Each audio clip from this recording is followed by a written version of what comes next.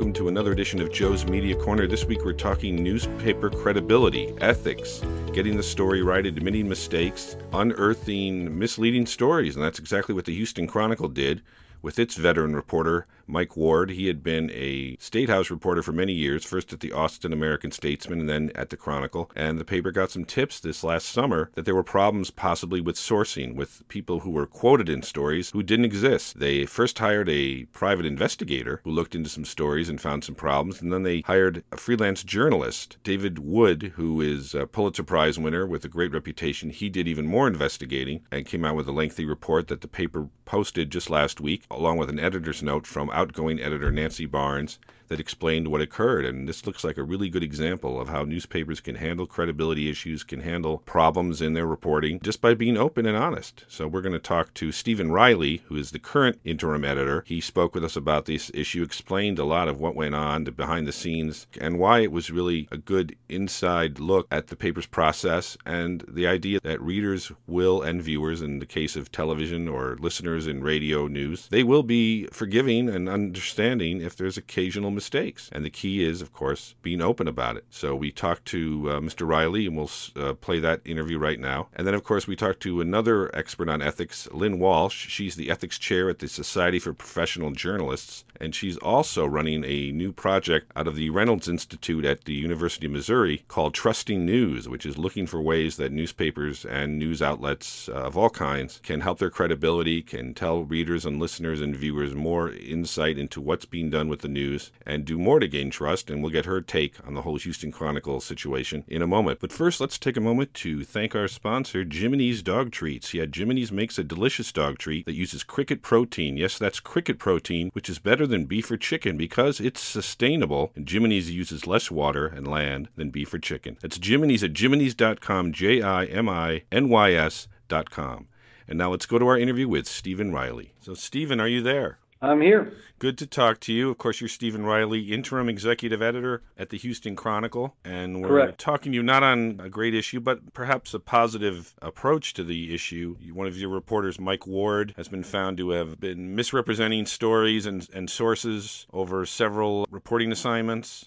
I think the paper has been pretty open about revealing what occurred. There was a good long story November 8th by David Wood, who was brought in to review the issues, and the initial report was there were 8 stories that were retracted, but also concerns about many others. And this involves Ward, who was apparently a longtime reporter at the Chronicle and also previously at the Austin American-Statesman, which I understand is doing its own review. Why don't you give us the background, of course, on when this emerged and how the paper handled it? Sure. I want to be clear on one thing. Please. I mean, we can't prove that none of these sources exist. Correct. It's just impossible. What we can say is that we conducted an exhaustive search to try to find these sources, and we're unable to do so in 122 of the cases. So just to back up, in the summer, midsummer to late summer, we received information that led us to believe we could have some problems with some of Mike's sourcing.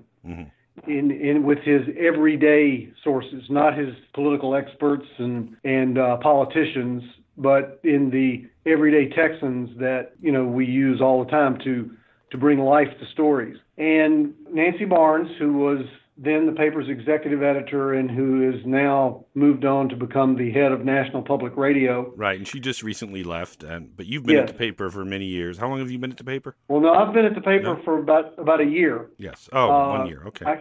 I came as deputy managing editor for investigations a year ago from the News and Observer in Raleigh, where I was for 31 years. Excellent. Also, Mr. Ward, how long was he at the paper? Because he's not a young, new reporter like occurs in some of these cases. He's Mike pretty had been veteran. at the Chronicle for 4 years. Right.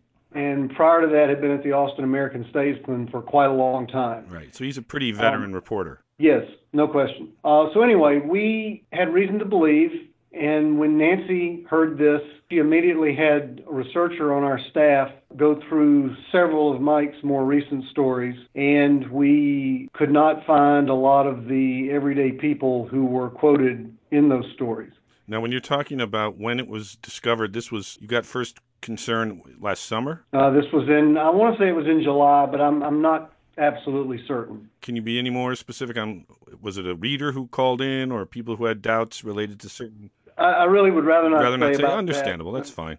When you were talking about everyday people, that's sometimes witnesses, man on the street kind of interviews, Yeah, people, right? Which right. I know is an interesting issue in itself because a lot of stories will quote man on the street, woman on the street, witnesses, regular people, as you say, and I don't think a lot of reporters. I know when my reporting, you don't necessarily seek ID or ask for their name or ask for any kind of proof of who they are because that can get very rude and embarrassing. And in general, it's also the kind of a quote or the kind of a interview you can fake pretty easily if you want to. You make somebody up, give them a name. I suppose you could. In terms of just, you're not citing them as a spokesperson or as a known individual. It's just a person on the street or a witness or someone who most readers wouldn't know who they are. So I could see the temptation, but obviously it's one of the main rules and ethics of journalism not to fake any of that. So anyway, I just wanted to point out that's an interesting element of this. But so this arose last summer? Yeah, it arose this summer, and I would say to your point that we certainly would hope that if a reporter is interviewing someone, that he or she would get the phone number and contact information in case they need to call back and ask for further clarification on something. Absolutely. We would expect that they would do at least that, and we would expect that they would keep that contact information in case questions arose. Be that as it may, we found some initial trouble with the 10 stories or so that we tried to review. We wanted to make sure there was not some flaw in our methods for trying to find these folks through LexisNexis and through various databases. And we hired a private investigator briefly to look at those same few stories, and that person had the same problems that we were having. At that point, our decision, Nancy's decision, was to employ David Wood, a longtime veteran, experienced, well-thought-of, Pulitzer Prize-winning reporter who has worked all over the world in war zones and now lives in San Antonio, to come in and do this for us. We started by looking at 2 years, and when he found problems there, we decided to go for the whole boat and look at all 744 stories that Mike had written while he was at the Chronicle. And what we found was what we reported last week, that there were a number of sources, more than 100, that we could not verify, and that there were 8 stories that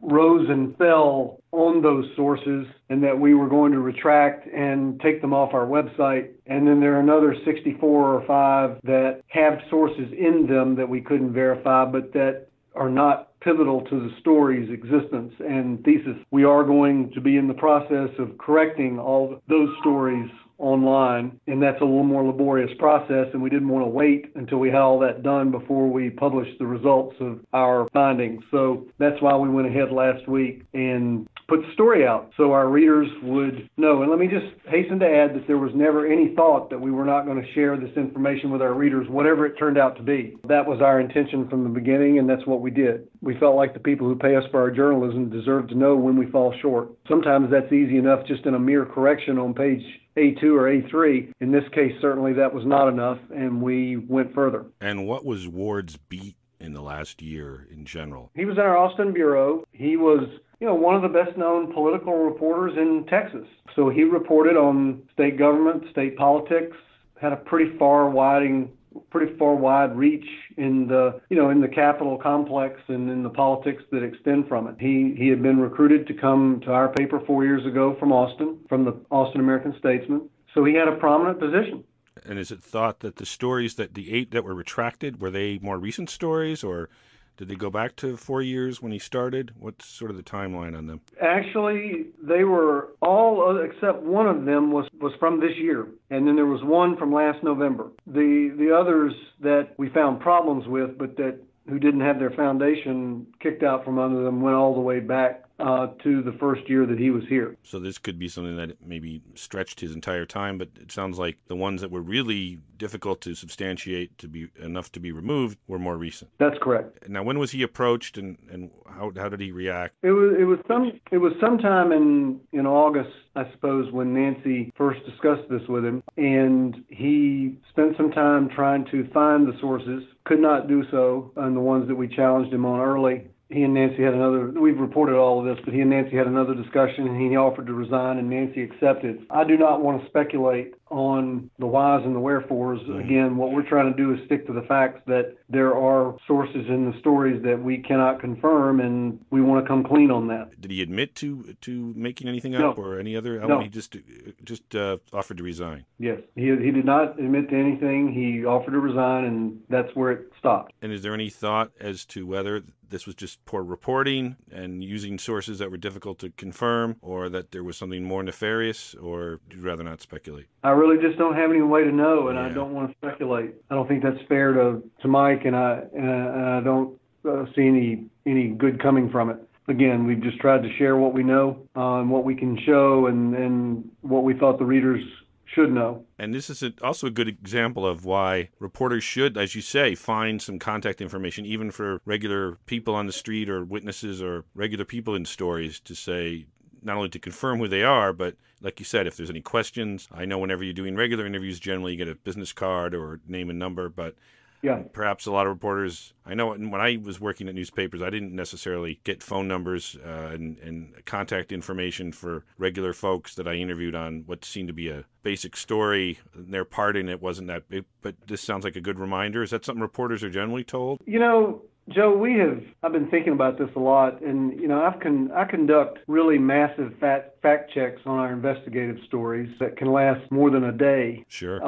Asking reporters to show me everything they're relying on for every assertion in a story. And in the day-to-day journalism, we expect reporters to be fact-checking themselves. Correct. That if they've gone back and looked at everything they've put in their story, they've gone back to make sure they're not relying on memory, that they can back up what they're saying. Having said all of that, I don't know that I've ever gone to a reporter and said, okay, give me the phone numbers of these 3 average Joes on the street, because I'm going to call them and make sure they exist. That's just, you know, if it's a reporter that we trust, that's just not part of the routine. And, you know, going forward, we've got to think about what we do and how we do it. And we certainly will be encouraging reporters to get and keep contact information on the people that they're going to use in their stories. I would hasten to add that as the story reported, we did some spot checks, not so much because we were checking behind any particular reporter, but again, we wanted to make sure that there wasn't some flaw in our process here, and we found it quite easy to find the everyday sources in other reporters' stories. So that was heartening to us from the perspective of those reporters, but also just a good contrast for what was happening in the stories that we were checking. Right, and in this kind of a story, you do have to, and in every story, you have to rely on the reporter's honesty. If a reporter wants to make things up or lie about a source or a story, you're at their mercy in many ways, but that's also the major part of a reporter, is to be honest and trustworthy. And if you can't trust what they're going to do, there's nothing more you can do. We don't want them around. Right, and in many cases, especially in a case like this where there seem to be so many examples of sources quoted who just could not be tracked down, especially nowadays when you have so many more ways to find people online and wherever. And you said you also hired a private investigator early on? We did. And that's someone who specializes in tracking people down. And if that person couldn't track them down, it would make sense to believe they don't exist, especially someone who would be more willing to talk to a reporter, probably wouldn't be as secretive as someone who wouldn't. Would you think be easier to find? So it would seem to indicate that after such a pattern, finding wrongdoing or thinking maybe Ward played a part in trying to falsely represent things would make sense. And for his departure, obviously, it sounds like he also made it easier in terms of agreeing to leave rather than fighting it. And this also raises, people's memories of Jason Blair, who was the New York Times reporter who did a lengthy list of false reporting, and then even back to Janet Cook, the Washington Post reporter, who made up a story about a young heroin addict that won a Pulitzer Prize, and she was found to have lied. And there's several others, I think from USA Today and the Boston Globe had some examples that are maybe had less egregious lists of falsities. But in this case, it seems like once the paper found out that there was even a question, you really went into high gear. What was sort of the reaction in the newsroom when it started up? It sounds like it was basically, we have to track this down and reveal everything. Well, that's true, but that information was kept fairly close to the vest for a while. I mean, most of the folks in the newsroom didn't know what the path was and what the progress was on the story. We tried to keep it quiet until we knew what the story was. But at that point, we wanted to be transparent I want to emphasize that we try to be as transparent as we can be every day about the sourcing for our stories. Mm-hmm. You will find very few stories in the Chronicle that rely on anonymous sources. And when they do, they have to be approved at the highest level, and the editors have to know who those sources are, and there has to be a really good reason. We're not playing ball in Washington, and it's not an environment that runs on anonymous sourcing, and we just don't do it much. And the reason is we want our readers to know where the information's coming from that is backing up our stories. That goes double for our investigative stories. It's just really rare. And in this case, we wanted to let people know what happened. And what is the general policy for the paper in terms of checking these kinds of sources? Or is it basically you have to trust reporters, to be honest? And again, these were not anonymous sources, which I know is a whole other issue. These are people on the record, supposedly. Yeah. Is there really, it seems like you get to a point where you just have to trust the reporter to not There's a real trust that builds up between and among editors and reporters.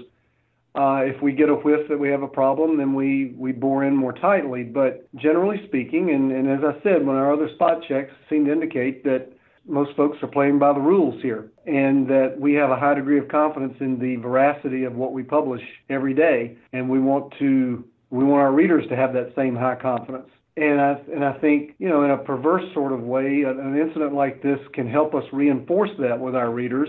And it also reminds everybody in the newsroom just how easily that trust can fall apart. The reaction that we've gotten has been largely positive to what we've done. I'm heartened by that. I'm chastened by the circumstances, and we want to make sure we do everything we can that it doesn't happen again. Is there any policy change or anything the paper's doing to guard against this? Again, it sounds like there's very little that can be done other than knowing that you have trustworthy reporters, but even then you don't know until something happens. Well, we'll have further discussions internally here about what we do going forward. I haven't issued any edicts, and I don't think that's wise on the first couple of days of somebody being the editor of the paper anyway. People don't know whether they listen to me or not. But this certainly will spark discussions among the staff going forward, and we'll have some good talks about it. And perhaps, just as you said, the issue of this occurring would probably remind reporters that if you're even thinking of doing something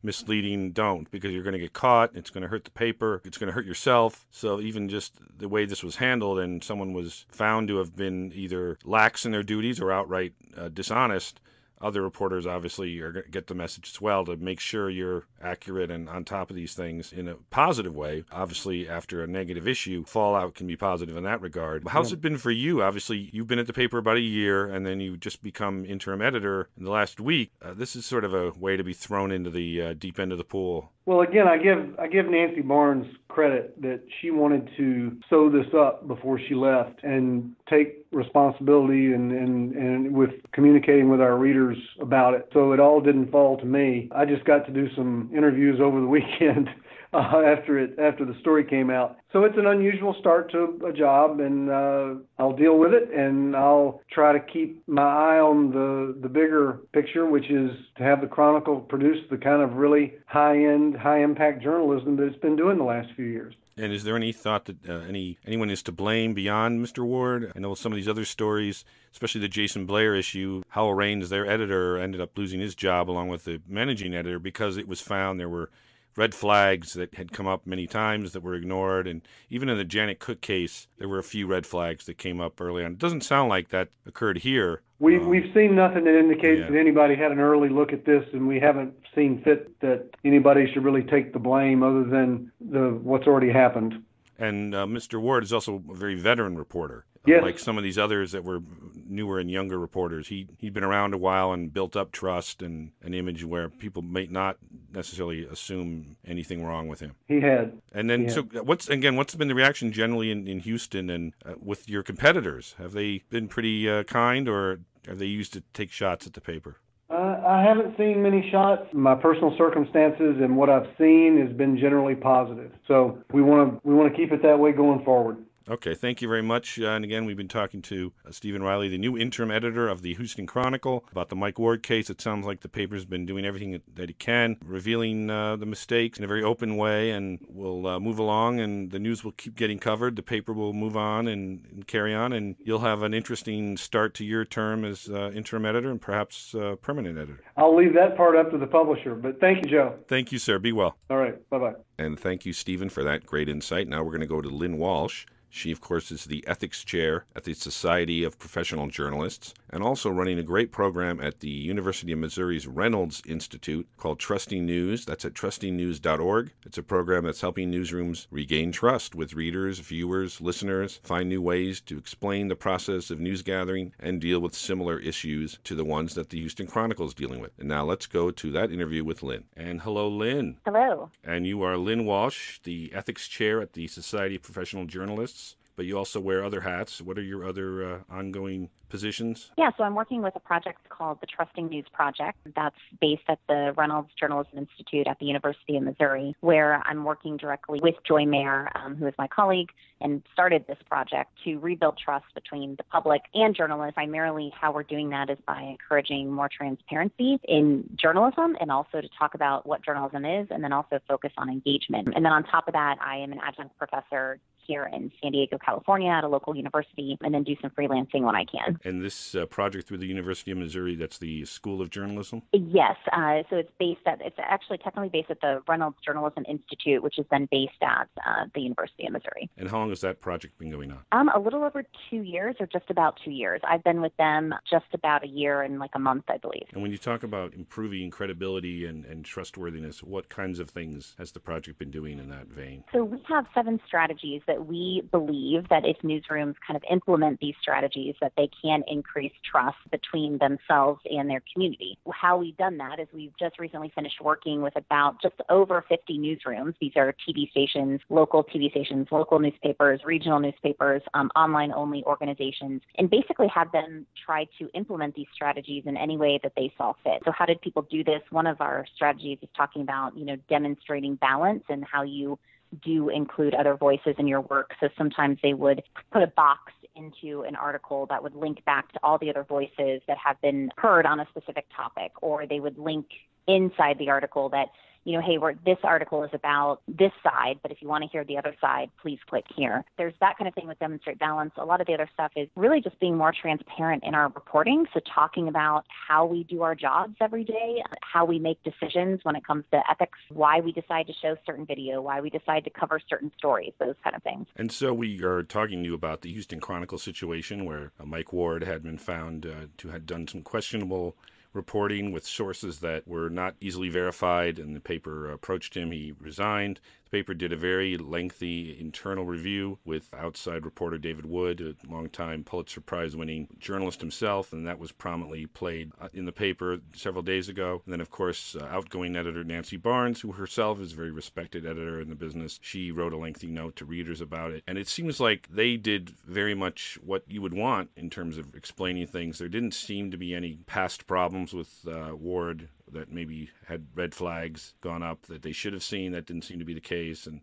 when this first came up, they investigated. They also hired a private investigator early on to try to nail down some of the questionable sourcing, and he couldn't verify them. And you kind of assume if a private investigator can't find someone, it means that they should be easier to find if they're being quoted in a story. But what is your reaction to this kind of a response to questions the reporter raises and the way they really explained it to the public? Yeah, I mean, it sounds like based off of what you've said, that the Houston Chronicle really did a thorough job of trying to investigate the issue, which I think is just the number one first step, right? To make sure you're getting all the facts. What is the case, right? Is this a bigger issue, kind of systemic? Is there something within our system that broke down, or is it this one individual with these one sources?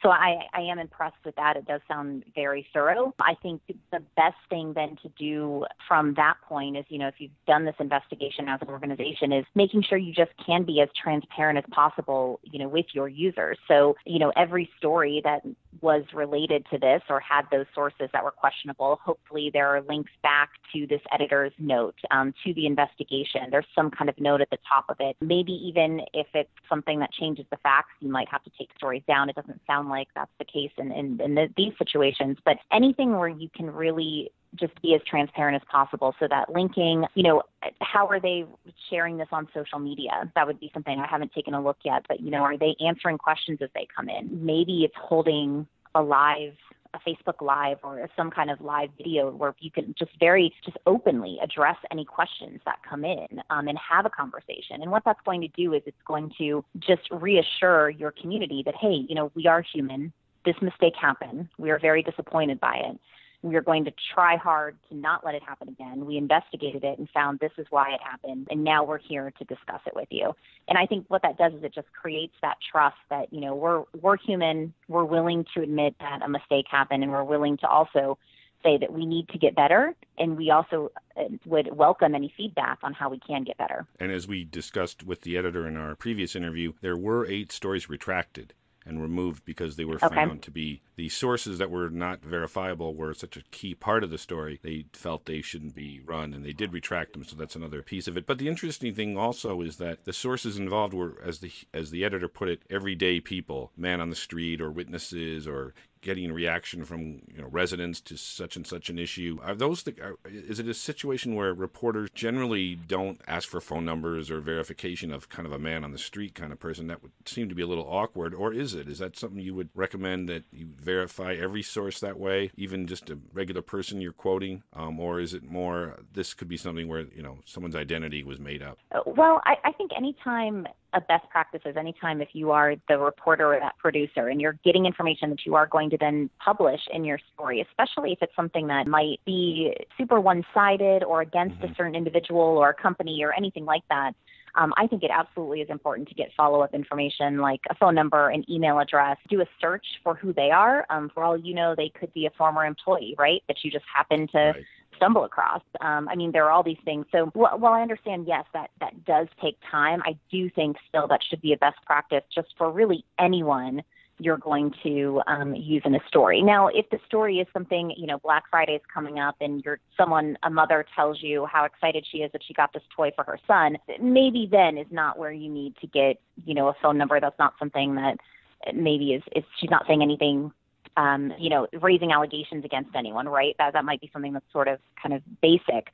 But it sounds like in this case is where it is something that is more serious or, just a key part of the story. I definitely would recommend doing that. And are there things you found in your work with the project? Are there things you found that are more prevalent than others in terms of mistrust, that readers trust less when such and such happens? And examples of when they do find the openness and the admitting a problem. I know there's been surveys done over the years that corrections and exposés and explaining how something went wrong generally improves credibility. And there was a time when a lot of editors didn't want to admit mistakes because they thought it made you seem less credible. What are you sort of finding in your research? Yeah, right. You just want to take the story down, right? And there's no comment, no link or no explanation. And I think that's the wrong approach nowadays, especially because we have so many ways that you can explain, link back, all of that. There are several things that kind of continuously pop up for some of our news partners. So again, these newsrooms are local TV stations, local newspapers, local online organizations. Something that is maybe surprising, but something that did continuously come up is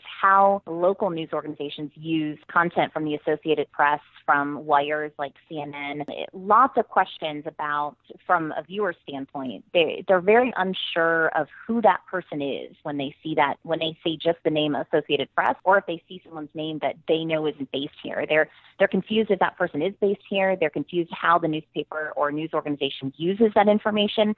And that confusion does create a sense of distrust at times because they are unsure, well, why aren't you sending, this reporter who I see all the time? Why am I hearing from, this other person that I only see once a month? So explaining that kind of, how you use that content, what that content is, and then especially if you're going to edit it at all, right? If you do edit it, because that's something else that in some of especially the political reporting, there are complaints about a lot of bias with some of that national content. And the news organization sometimes doesn't know how to respond because they didn't report on it, right? They just took an Associated Press article and put it on their website. But explaining what that is and consider if you should edit it because it doesn't feel consistent with how the rest of your news looks online, what the tone is, all of that. And at a time when newspapers and newsrooms have more cutbacks and fewer people on staff, they're turning to the wire copy more often.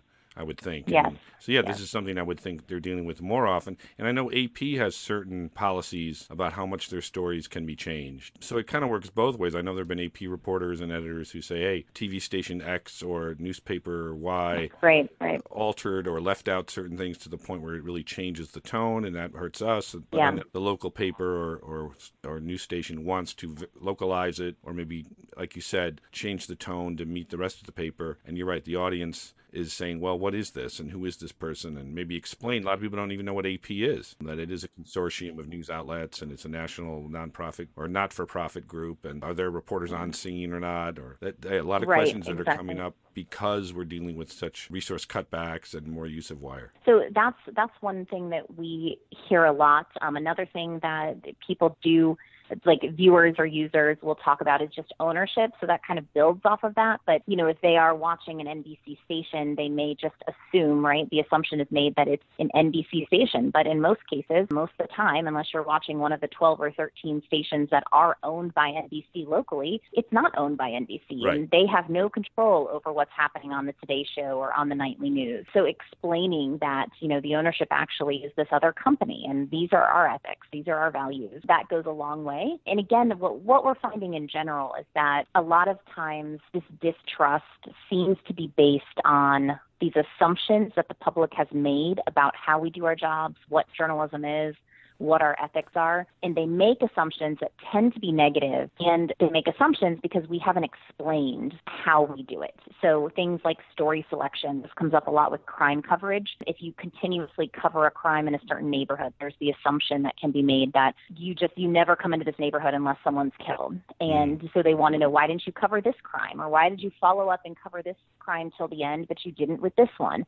So that kind of coverage does leave people sometimes without an explanation, if you're not explaining how you're covering crime, with just a bad taste, because they may feel like you're being biased toward them individually if they were charged, or to their family, or to their communities. And how much are you finding with this latest, anti-press fervor, not only from the president, but from a lot of people on the right, the fake news claims? Are the people you're working with now, the different outlets, different newsrooms, are they seeing more of a backlash and credibility questioning of them because of that versus any actual problem? Yeah, I do think that absolutely is contributing to the issue of distrust. I don't think you can, say that it's not. And just, flat out, there are many of our newsrooms who do have to deal with either certain individuals or, multiple individuals that will just say fake news or say that you're biased. And Right. Something that we recommend to journalists when this happens is, if someone does just say something that's very vague like that, is to ask and to one, engage with them, at least that first time. Don't ignore them,